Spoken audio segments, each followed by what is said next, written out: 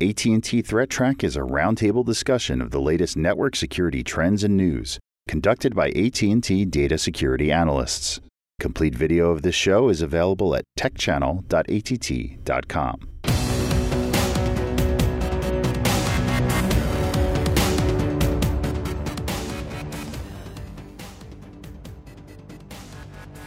Hello, welcome to AT&T Threat Track for June 29th, 2016. This program provides network security highlights, discussion, and countermeasures for cyber threats. Today we're joined online by Jim Clausing. Welcome, Jim. Hey, how's it going? Doing well, thanks. And I understand you're all dressed up ready for the holiday coming up. Absolutely. All right, very good. We have joining us here Joe Harton. Welcome, Joe. Glad to have you back. And Michael Singer. Welcome, Hello, Michael. Brian. Glad to be here. All right, I'm Brian Rixrode, and we're going to go first to you, Jim. And, I guess we wouldn't have a complete program, if we didn't have some sort of an arbitrary execution bug. So give us the scoop.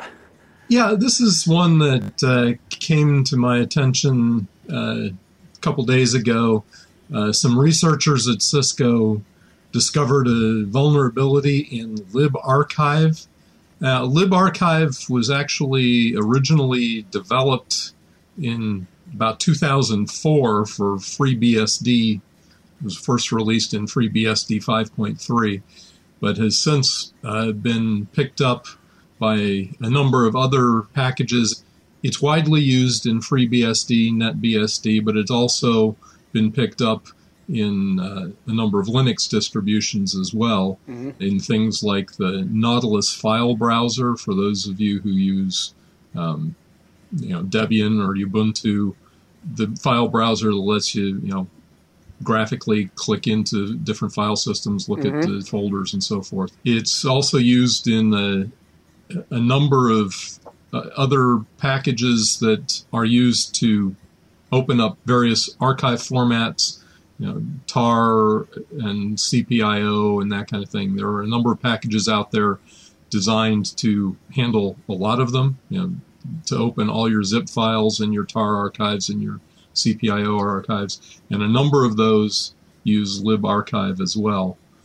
The Linux distros and FreeBSD and NetBSD will be, or have already, pushed out updates, but this is another one of those kind of odd ones where you don't normally think about the programs that open up your archives as being a potential target of attack. This potentially could have. There were actually 3 different vulnerabilities that the guys at Cisco discussed. One of them was handling 7-zip format files. Be on the lookout for updates to your libarchive libraries. And if you've used it in any utilities that you've statically compiled, you'll need to recompile those. So there are perhaps a couple of areas where we could dig into this just a little bit further. I think, first of all, kind of recognizing that I think any program or any code that basically parses data is potentially subject to some sort of remote code execution or an arbitrary code execution bug, assuming the vulnerability is there. I mean, we have to sort of assume the vulnerability is there, and it's really a matter of knowing about it. And, kind of considering that as a part of designs of systems, that is, do you have control of the data that's being parsed? And I assume in this case, this is a case where you'd have to be given a maliciously crafted archive file as opposed to being concerned about data that's within a file that you archived. Is that right? Yeah, because it's buffer overflows or heap overflows in the parsing. So yeah, it would require a maliciously crafted archive. Well, it just shows you too that the use of shared libraries like this is sort of like a distribution channel that you don't normally think of. That developers all share libraries. So a corrupted library is a good way to get at a lot of different pieces of code.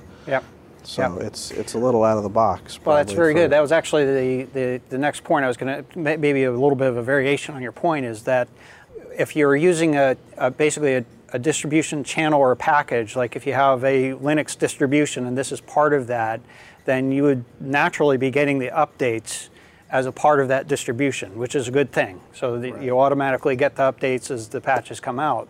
But if you go directly to the source code repository that's available, you really have to be paying attention to that source code repository and any updates that come about, because in that case, you're on your own. Right. And you really have to be considering what the patch lifecycle maintenance is going to be for anything where you go to an independent path. And perhaps an extension on that, this is a case where it's a vulnerability, but you also need to consider, is there something that could be deliberately corrupting that distribution, and how would you protect yourself from that? Yeah, well, a lot of times it's stuff that's being copied from one branch to another, or from one subcomponent to another, so it's not, like you said, the ideal case is where you're going direct, you're getting public updates, but when you're in this sort of sharing a library, sharing a code snippets, you kind of open the door to this sort of thing where you're using, less than the latest version of things. We see the same thing with Flash and, other shared components, so it's... Yeah, but on the other hand, I think you're better off using a shared library that is getting some attention than trying to write your own one-off for every format that comes along. One last thing to point out, the same researcher was the one who in May discovered a vulnerability in 7-zip, which I know those of us that do malware research, that's our favorite archive tool, and we pass around a lot of our samples using 7-zip, but a lot of us had been stuck on 7-zip 9.20, which had been out there since 2010. So if you are using 7-zip, hopefully you've upgraded to 16.02, which is the one came out in May that doesn't have the vulnerabilities. Okay, good recommendation there. And perhaps some good lessons to learn. And Michael, there's no better way to learn than to learn by example. Of course, probably maybe the best way is to learn by listening to our parents, but maybe the second best way is to learn by example. So I think you have a good example here. Yeah. So we're constantly trying to educate our workforce so that they have cyber sense, I've once called it, right? So that they're sharp, they can spot stuff. We have an internal team that's focused on it to do a great job. I saw something out there just announced. It was a European antivirus company, AVG, that kind of explained this. And someone went through a lot of effort to teach people lessons. And they're telling them, watch where you go on the internet. Don't go to sketchy sites. And when they do, and when they get infected with this particular piece of malware, it does what a lot of the current malware does, that encrypts your files. Usually it's ransomware, and you want them to pay to get the key.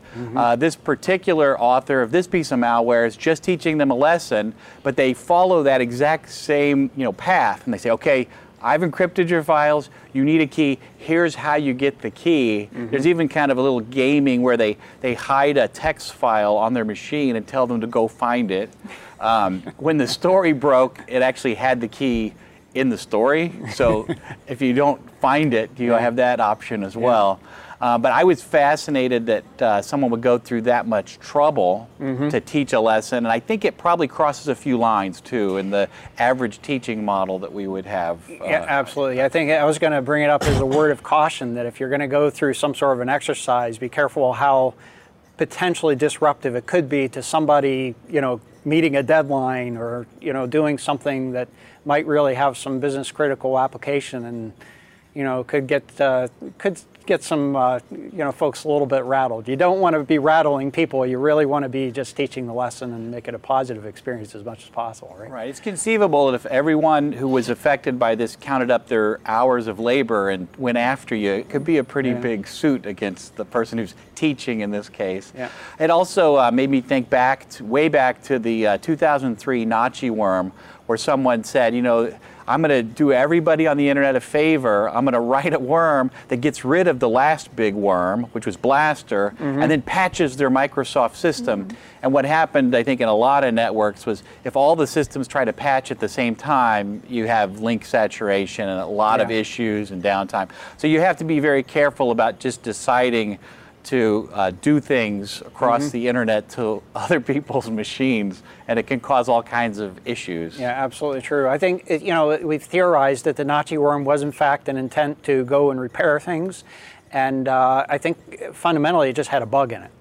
And I think it had to do with the way it did address scanning, and it went beyond where it was supposed to do, and it also started sort of at the same place each time, and so it created a whole lot of network noise that was far and above what Blaster Worm created in terms of network noise, and it eventually did expire itself, so that was a good thing. But that's, again, I think one of the hazards is the deeper you go into teaching by example. If there were some sort of a bug in this example that caused, in certain circumstances, it wouldn't be able to decrypt or something, and then what do you do? So there are some hazards associated with it, and you really need to be pretty careful about it. And, we were talking a little bit earlier, I think the only other real example, kind of going back on the Nazi, I am only aware of really one other example, and I've forgotten the name of the botnet, but it was one where I think it was intended to, it was actually publicized that they were trying to go out and capture, like these IoT devices that are vulnerable and they're getting recruited into botnets, and just kind of, I wouldn't say hold them hostage, but hold them, protect them from getting infected by other botnets. But the problem is with a lot of these devices, you turn it off and it resets back into its vulnerable state.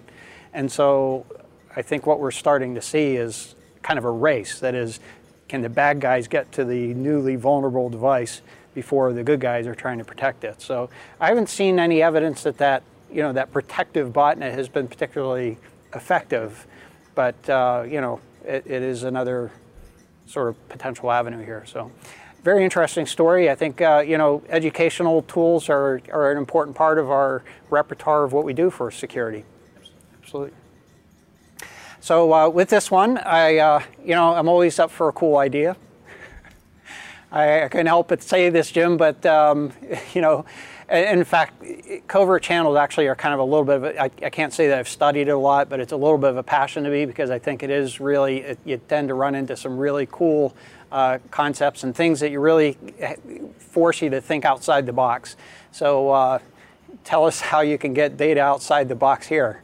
Yeah, well, this one, I first came across an article on Sophos's Naked Security blog, but then I went and got the paper from some researchers in Israel from Ben Gurion University. Mm-hmm. This one was kind of interesting. They described what they call fansmitter as a way of exfiltrating data from air-gapped computers by playing with the speed of the fan. Mm-hmm.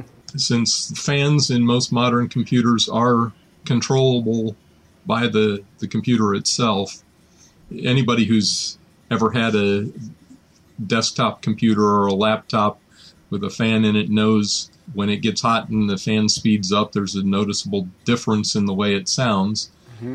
And so these guys developed what they called SMC kit, which could tweak the speed of the fans to exfiltrate data. Mm-hmm. Now, it's not very quick. They were talking about something on the order of 15 bits per minute that could be transmitted. So this isn't going to be something that you're going to use to exfiltrate a large database with credit card numbers in it or anything. But it was an interesting idea, and the paper itself goes into a lot more technical detail. But one of the in the Sophos blog, one of their concluding comments was, if you're worried about your fans being used as a secret signaling system, consider buying a fanless computer, like a 12-inch MacBook. Yeah, absolutely. I try to I try to encourage my kids to pay attention to everything. And you know, this is particularly true, I think, when you start learning to drive, and perhaps even before you learn to drive, because it's even better, is, you know, recognize what a car should sound like, recognize any changes. Is there a new squeak? Is there a new rattle? Those are signs of things that you should be paying attention to. I think if you hear your fan speeding up and slowing down all the time, that should be something you should be paying attention to. Usually means your hard drive's going to go, right? Yeah, it usually means your hard drive's about ready to go. Yeah.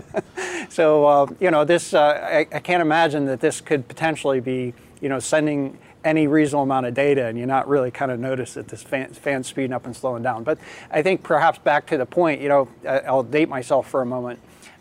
We used to talk about covert channels in the context of mainframe computers. And, you know, you want to be able to separate between accounts. It was you know, the user accounts. But I guess one of the potential vulnerable points is that only one user could access the tape drive at a time. So if you could get you know, use a signal that is to take control of the tape drive and then have another sort of covert thing that could see if the tape drive had been taken, and you could use that as a covert channel, you know, release and take and release and take. So that was another example of a covert channel.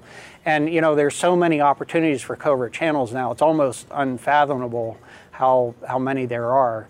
And I think it's a very important, you know, sort of concept to keep in mind, that when we look at systems, to consider what covert channels can exist. So, for example, you know, we tend to think of a firewall as a means to be able to control access in or out of the network. But if you can simply use some kind of a, you know, a resource control to be able to leave a signal that it doesn't have to actually go through, you can do some things like that. So I think that's one of the things that's, you know, kind of something to keep in the back of your mind, designing systems or considering what potential channels might exist, just to make sure that we're not being presumptuous about the security of a system. Yeah, well, we've heard recently about advertisers trying to use cell phones to listen to, you know, inaudible signals so they can gather data on, you know, what ads folks are watching on TVs that aren't necessarily connected. Mm-hmm. You know, this just seems to be another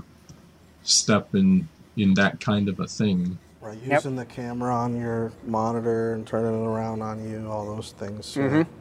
Yeah, absolutely. So, all right, very good. You know, very much a theoretical discussion, but I think it's one that really I think is good for thought and considering how systems could be abused in ways that we hadn't otherwise imagined. So, Joe, I guess perhaps on a little bit more of a conventional breach story here. So, you know, the LinkedIn breach it's kind of old in two different ways. The press on it came out in May, and the original attack was actually in 2012. But just this week, the researchers at CoreLogic actually published some statistics that they were able to do after crunching some compute on the hashed information that was released. So, you know, this is something that happened previously. But to give the backstory on it, in May, a hacker tried to sell the full list of LinkedIn breached information, and it came out to about 117 million usernames and passwords. Mm-hmm. And the hackers were trying to sell it on the dark web for 5 Bitcoin, which comes out to about $2,200. And at that point, that's when LinkedIn started taking it seriously, that they kind of underestimated how many passwords and usernames they admitted to losing. So they recognized it, and then eventually they sort of re-emailed their users and said, you really should change your passwords. Mm-hmm. But the folks at CoreLogic, they cracked 65% of the full list in 2 hours.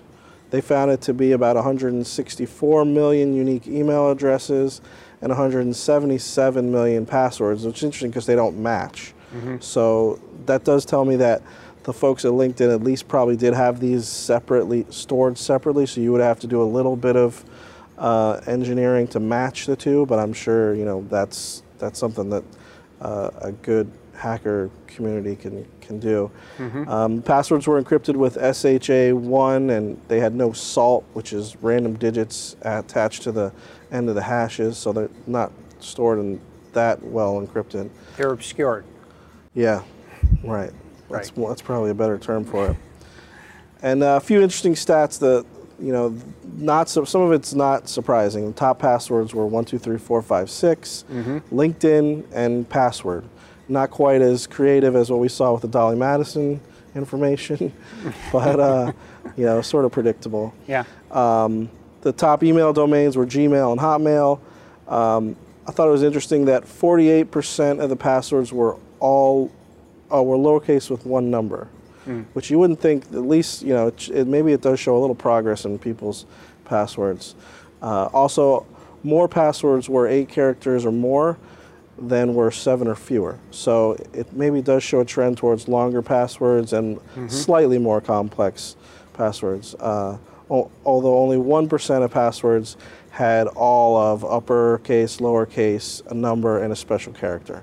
So not great password strength, but probably not as weak as we would have seen a few years ago. And then standard lessons here: don't store your passwords insecurely. If you're a website or a big provider that has the need to have users with passwords, I would say, if possible, don't store them at all. Let users be responsible for their passwords. And then on the user end, don't reuse your passwords, because anything that you had that was lost in LinkedIn, if you use that for your bank account or your any sort of critical other information, now you have to be worried about that. So Absolutely. Go ahead. And I'm reminded about something Michael said in last week's show, is just expect this to be the norm. This is, people's sort of tolerance for this is gone up. Nobody's shocked that millions of passwords are lost anymore, and it's sort of become the expectation. So that's just unfortunately that people are a lot more accepting of this than probably we would like. So on this one, I'll work backwards. Your point about don't use reuse passwords. I think there's been a whole flurry of notifications that have been going out from other organizations, basically indicating that they're seeing password reuse being used to victimize their accounts. And so I don't know if it's from this data or from other sources of data or just a combination of all those things, but there have been a number of organizations that have made those notifications lately, and so it is certainly something to pay attention to, is to try to have uniqueness between systems. And the only way that I've found really as a practical means, you have to have some way to keep track of your user accounts on the various systems and things like that, and control those things. I guess the next topic that I'd like to consider in cases like this is, what do you have at risk if your LinkedIn password in this particular case were to be stolen? Somebody gains access to your account. The way I tend to look at it is, if you're on basically a social media site, anything you put on there about yourself is basically public domain information at that point. Right. So it's not as if you're losing information. I think the real risk is, as you mentioned, the password reuse issue, that is, can information about your account here be used to gain access to something else? And then the second aspect that I tend to think of it is, how could your account be used to try to victimize others? Can they be used? Can somebody else be social engineered through what appears to be a legitimate message from you to share some piece of information that might be able to make a victim out of those folks? And I think that's really the sense of responsibility. The association of you with your employer. Potentially, we're looking at targeted phishing or targeted social engineering because of that level of information being out there. That's true with anything you put in the public domain. Yeah. The observation for me was that we're telling people not to reuse passwords, and clearly the people who used LinkedIn for their LinkedIn password don't use that as their password everywhere else. I'm guessing they use Facebook for their Facebook password. We're not positive about that, but that is a pretty good conclusion to come to. And I would say the worst place to use LinkedIn for your password is LinkedIn. So you should use LinkedIn for your password on Facebook, and Facebook for your password on LinkedIn. That's probably not a good idea. No? But it's not as bad as using LinkedIn as your LinkedIn password. Yeah. Or the guy who uses just password everywhere. Exactly. Yeah, That's probably not so good. That's probably a bad choice. Go ahead, Jim. Well, it's probably time for me to go take a look at the passwords we've been seeing in our honeypots again, so maybe sometime in the next couple of weeks I'll do that on the show again. But a couple of the other things that struck me there, storing the passwords with not salting the hashes, and using SHA-1. If you're going to use something that is computationally more expensive so that you can slow down the password cracking. Use something like PBK DF2 or something that's specifically designed for passwords that causes anybody who's trying to crack them to have to expend a lot more computational resources on it than something like SHA-1. That's a good point, Jim. I think perhaps lost on, in fact, I can't remember the last time I really had had any conversation about this, but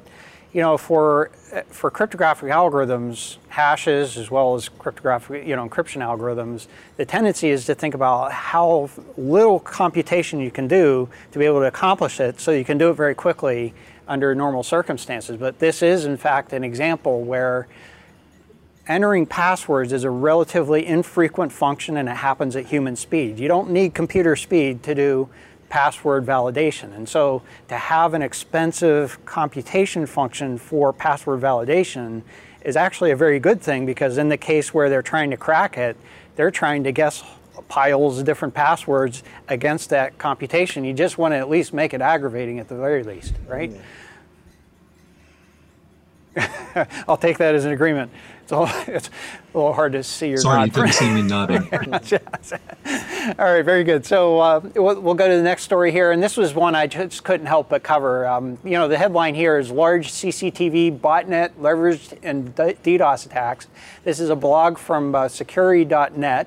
This actually got a lot of basically repeat press. I saw in something, I think, in Network World. I saw some, anyway, there were a number of other organizations that basically reposted this in a variety of ways. So just to sort of summarize the article as they described it, first of all, this is an organization that does mitigation of denial of service attacks. And but what raised their attention to this one was the intensity and the duration of the attack. That is, it continued for hours and then actually turned into days that this attack basically took on. And the intensity here, they were looking at basically what was described as a layer 7 attack, which has a lot of sort of nuances or definitions. In particular, it was an HTTP flood.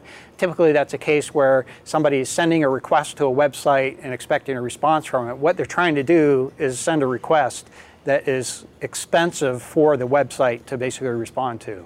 So what they'll tend to do is maybe look for a big, huge document that, to download and send the request to the site. And, they don't really care that they actually get the document, but they're going to ask for it over and over and over again, things like that. And the other little trick that apparently they were doing in this case is what they call caching bypass, which is a case where they put a little nuanced change into the request each time, so that if you are doing caching, if you have basically a content distribution service, it forces that content distribution service to go back to the origination point and find out, and basically ask the origination point for the data.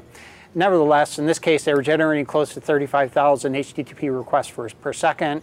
And then once they started doing mitigation work, it increased to almost 50,000 HTTP requests per second. Now, that's fairly typical. The attacker is going to send some resources at a target. They're going to see if it's effective, and then if it turns out to be not effective, what are they going to do? They're going to try to send some more resources at the attack if they can. So that's not a really surprising aspect of this, although certainly 50,000 HTTP requests per second is it's a formidable number of requests. Now, if you were to try to look at this, now one of the things that they pointed out in this article is that there were a total of about 25,513 unique IP addresses that they basically identified in a couple of hours of the attack activity. That's a pretty significant number. But then if you divide that across the 50,000 requests per second, that's only like 1 or 2 requests per source per second.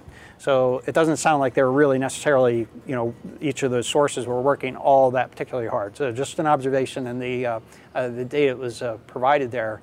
But was, kind of caught my interest in particular was it leveraged only CCTV cameras. Now, this is closed circuit television cameras, devices, DVRs. as a part of the attack activity. And so they talked a little bit about, I guess they did some probing to be able to see that these devices and what types of devices were used here, and we'll show that in a graphic in a moment here. And then they also sort of speculated incorrectly in my opinion, about what exploit was used against these devices. I think there was some sort of a vulnerability that was described. I think it's fundamentally that a lot of these devices, most of these devices have Telnet exposed to the internet, and they have default passwords on them that have been used. And so we've been reporting on this over and over again, that these devices are getting scanned for and compromised. So, some advice from the author here. If you have an online camera, or you're a vendor of online cameras, make sure that devices are fully patched and isolated from the internet. I recommend not exposing Telnet to the internet, and don't have a default password that's, default across all devices. More modern devices, better protected devices have perhaps a password that's unique to the device, and it's printed in on the label or something like that, much like a serial number is. And then any device that does have internet access, make sure that they're locked down. That includes, DNS resolvers, NTP resolvers, or servers, and that sort of thing. So, nevertheless, the types of devices that they saw here, and based on the signatures they saw, was first and foremost the thing that was identified as the H.264 DVR. H.264 being basically the ISO standard for the encoding format, and then there were some others that really kind of identified some brand names associated with it. A lot of these devices have very similar characteristics in terms of their form and function. So I just took a chance or an opportunity to query on Shodan. If you're not already familiar with Shodan, it is basically a service that you can go to see what types of devices are on the internet. It's really designed to kind of sort of take an inventory of the internet. So I queried for H.264 DVR, basically found a country distribution of the devices in the order of about 100,000 in Brazil, Vietnam, Taiwan. Not surprisingly, some of these countries showed up in the list of countries that were source of the attack activity that were described in that article. So very consistent with that. So I'm going to use that as basically the segue into our internet weather report, and then first and foremost on the top most probed ports, we see port 23 TCP. Again, these are the security surveillance camera DVRs. I'll go off on a tangent for a minute. I happen to notice in some of the commentary for this article, there was scrutiny about whether these were actually closed circuit televisions because they're connected to the internet. That means not closed circuit. Open. Yeah, open. I think the CCTV is actually kind of referring to between the DVR box itself and the cameras, it's closed circuit. They're coaxes that go out to those cameras. But nevertheless, the DVR itself is actually connected to the internet so that you can view the cameras from the internet or manipulate it, things like that. And unfortunately, in this case, be able to exploit those as well. But kind of back to the point. Top of the list, port 23 TCP, a lot of scanning activity there. We're going to take a closer look at that, followed by port 22 TCP, that's SSH. We'll take a look at that one as well, not as exciting. Third one, 53413 UDP, that's that backdoor for Netis brand home routers. Some activity there, but it is curbing off, and so that's an encouraging sign perhaps. We'll talk about that a little bit. Other ports that are showing up here, 443 TCP, 80 TCP, no surprises there. 3389 TCP, all of those are fairly stable in terms of the amount of activity that we're seeing. 3389 being remote desktop protocol, followed by 445 TCP. 465 TCP, that's actually research activity looking for SMTP servers. That happens to be the port for SSL encrypted SMTP servers. And then 53 UDP and 123 UDP, that's DNS and NTP scanning activity. To the point earlier, those get used in reflective denial of service attacks. And so we want to make sure those get locked down. Looking at the top 10 most sources doing the probing, yeah, I'm not going to use the word that you described earlier, Jim. I'm going to just say here this is bordering on ridiculous, or actually perhaps beyond ridiculous. I think at 50% we hit ridiculous. Nevertheless, we're just a little short of 75% of the sources that are doing scanning activity showing up in port 23 TCP. By the way, just to put it in real numbers here, in our data, that's nearly 810,000 unique source addresses that we saw through the course of the day on June 28th. And you can see, relatively speaking, the distribution of the other sources that are doing that scanning activity. Next in line being 445 TCP, that is latent conficker infections that are out there on the internet. The 53413, 80 TCP, and then there are a couple of others that are associated with peer-to-peer activity that tend to show up in the data. And then last but not least, there 4028 TCP. I don't recall specifically what that is, but that happens to be, I'll call it innocuous research activity that's taking place. So looking at the activity over the last 180 days for port 23 TCP, top graph is showing the number of probes. We're not at the peak of what we've seen, but in terms of the number of probes, we're still up very high, approaching on the order of 1 billion probes per hour in the data that we're showing. That is only showing basically a portion of the total network traffic. So there's actually many multiples that are actually taking place beyond that. And then in terms of the number of sources that are scanning, just a little off the peak there, but over the last couple of weeks, it really has been the highest that we have ever seen in a given hour, in the 300,000 unique sources range in a given hour.